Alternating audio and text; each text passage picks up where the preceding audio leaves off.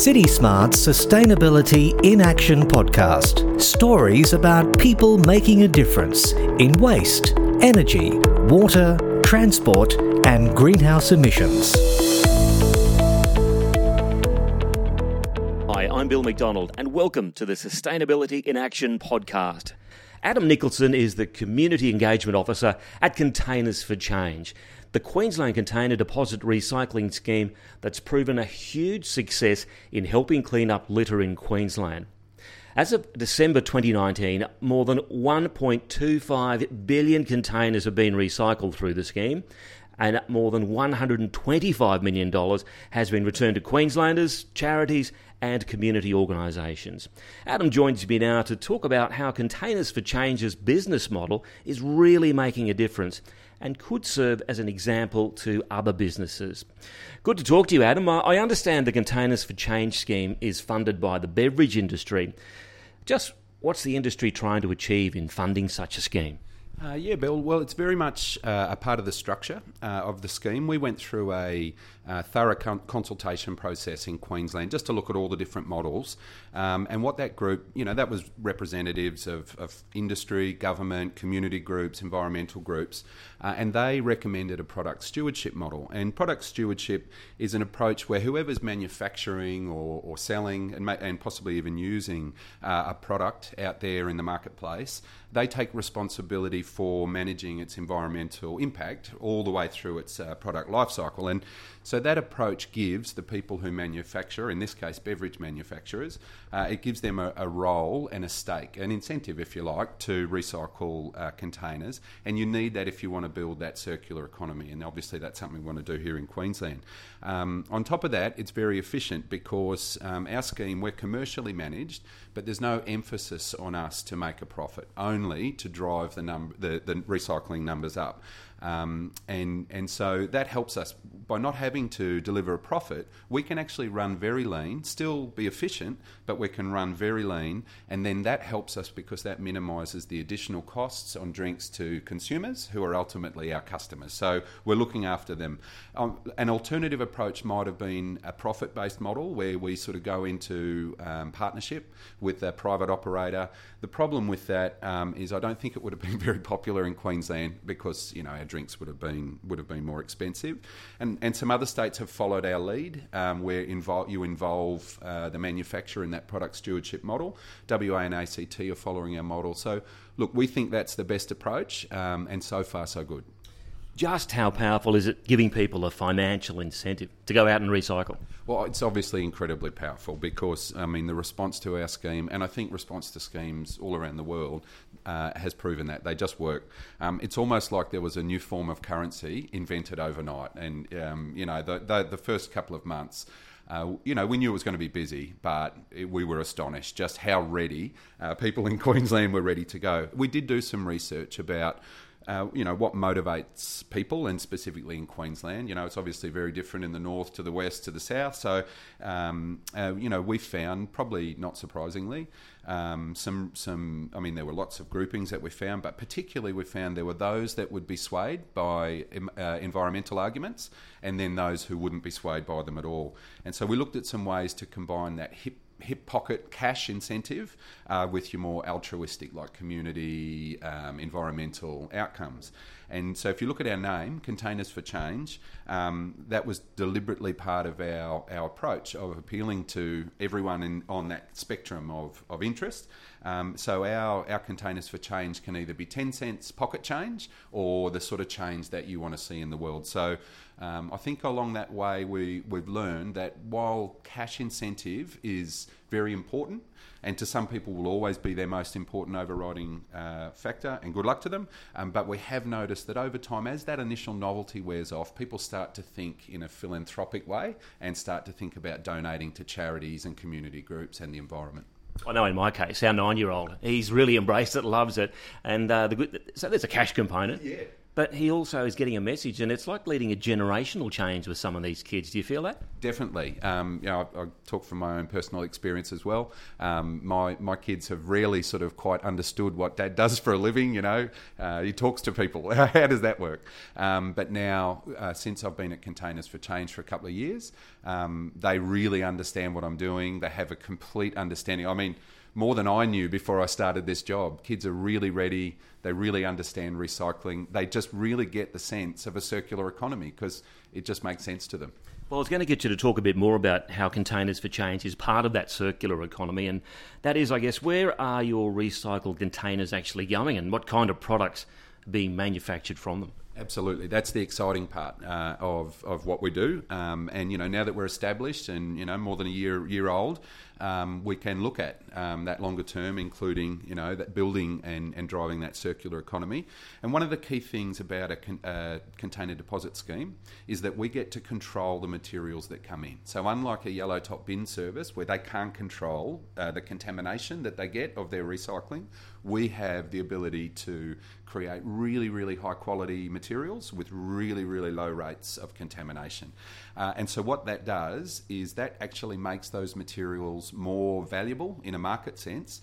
And so therefore the market forces, act to increase the volume. So by making them more valuable, by creating a value for them, we create a market and an interest. And now we've seen all this activity where we're creating those. We sell them via an online auction portal in bulk. And so registered recyclers from all over the world can come on and bid and buy those. As you can imagine, aluminium and PTE plastics are highly sought after because they retain their value. They're a very low percentage of loss. And so we sell that to a very wide range of basically anything with a recycle mark is potentially made of our materials.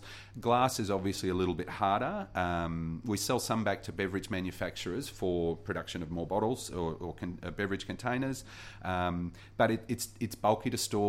It's cheap to produce, so it's not really something that people will import or ship for distances. So we really need to, the focus with glass, the opportunity with glass is to create sort of local demand, so you're not moving glass very far.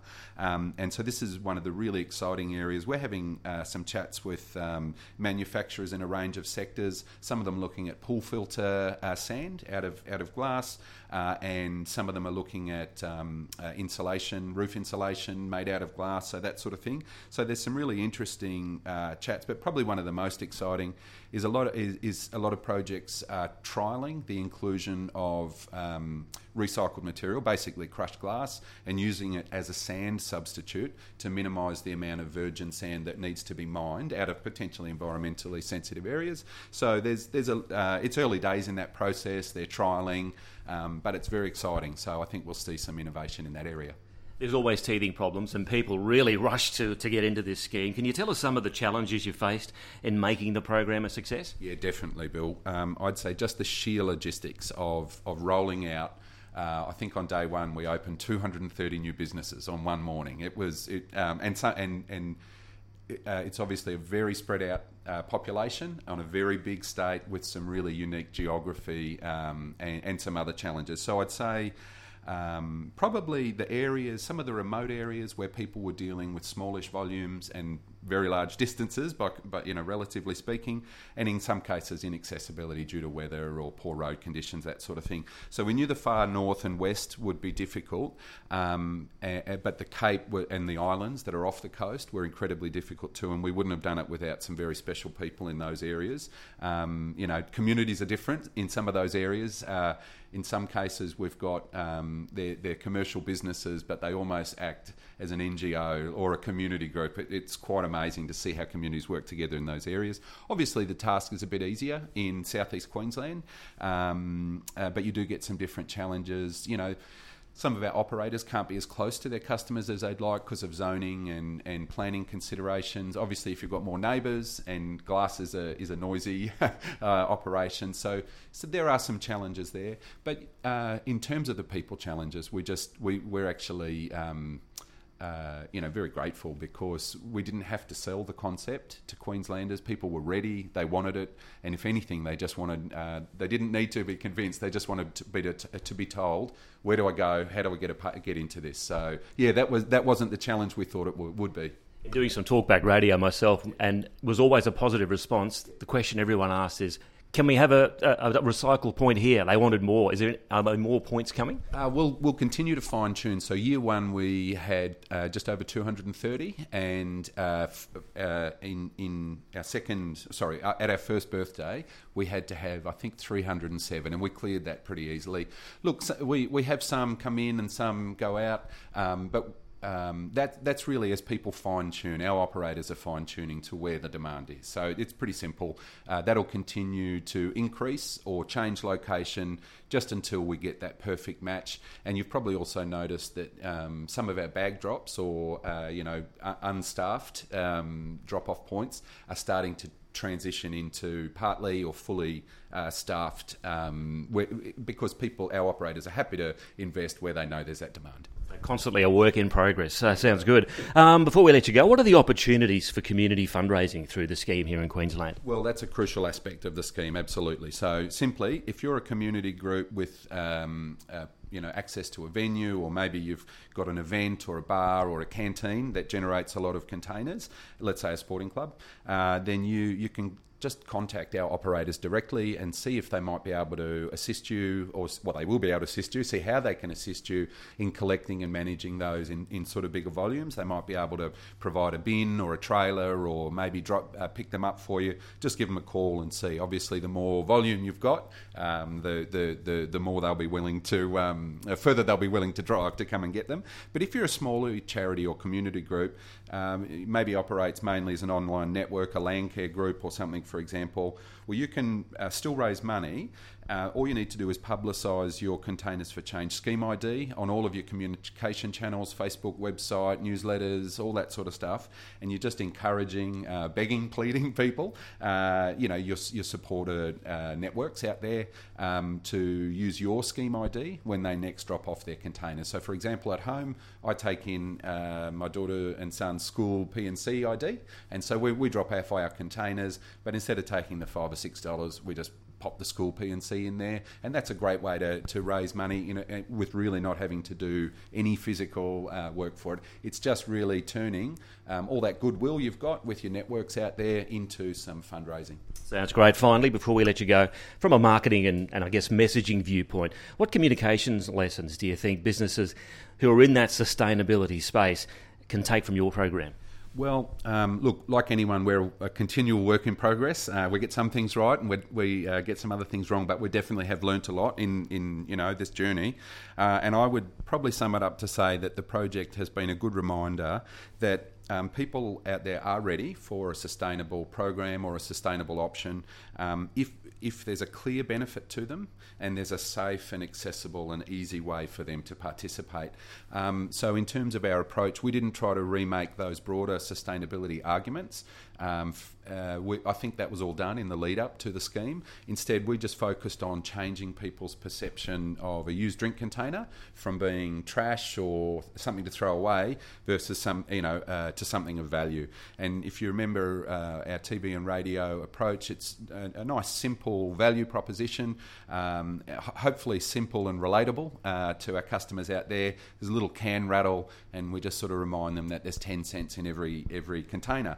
And loss avoidance, as you know, is a strong motivator for people. They don't like to throw away things of value, and they'll take steps to avoid a loss if they can.